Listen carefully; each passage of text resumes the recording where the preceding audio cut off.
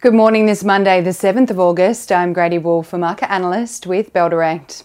Mixed jobs data sparked a sell-off on Wall Street on Friday, with the key indices closing lower for the session and the week.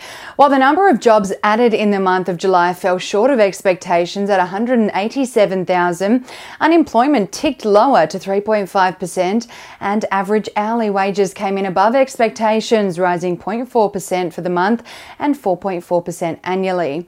The release of US CPI data this week will be a key event in helping the Fed determine its next rate move following the stronger than expected jobs report. On Friday, the Dow Jones fell 0.43%, the S&P 500 shed 0.53%, and the tech-heavy Nasdaq dropped 0.36%. For the week, the Nasdaq and S&P 500 each fell over 2%, and the Dow Jones lost 1.1%. On the earnings season front, Amazon rallied 5.5% on Friday after releasing solid second quarter results, including a return to double-digit revenue growth and boosted second half guidance. Booking.com, or Booking Holdings, the parent company of Booking.com and Agoda and other travel companies, rose 7.9% on Friday on the release of strong results amid the ongoing surge in travel demand. Apple weighed on Wall Street on Friday, though, after the tech giant slid more than 4% following the release of earnings results that included iPhone sales stalling more than expected in the last quarter. Over in Europe, markets closed slightly higher on Friday as investors continued digesting corporate earnings results alongside the Bank of England's rate hike decision. The Stoxx 600 rose 0.3% on Friday. Germany's DAX added 0.37%, the French CAC rose 0.75%, and in the UK, the FTSE 100 gained 0.47%. Rolls-Royce shares rose 6% on Friday after the company reported a strong recovery in profit.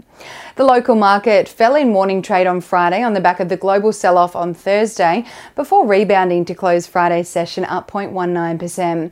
Healthcare stocks took the biggest hit on Friday as CSL and ResMed weighed on the sector. Gold miners also lost ground on Friday as the price of the precious commodity traded down over 1% last week. The 2023 favourite sector, technology, boosted the market into positive territory on Friday at the session's end, with the sector adding 0.92% at the closing bell. Trading volumes were also especially light last week, so the market was likely down due to investors taking a pause ahead of the ramp-up in reporting season locally this week. On the commodities front this morning, oil is trading almost 0.5% higher at $83.20 a barrel. Gold is up 0.15% at $1,945 an ounce. Iron ore is down 1.84% at $106.5 a tonne, and coffee is trading down 2.06% at $161 a pound amid concerns of oversupply.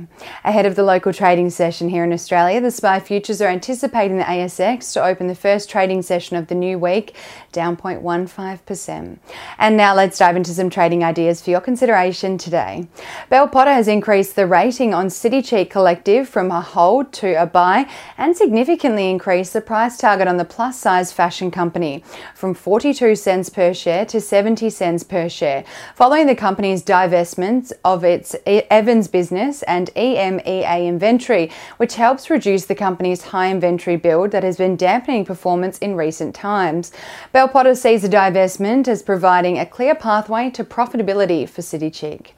And Trading Central has identified a bullish signal on South 32, following the formation of a pattern over a period of 69 days, which is roughly the same amount of time the share price may rise, from the close of $3.94 to the range of $4.31 to $4.39, according to standard principles of technical analysis.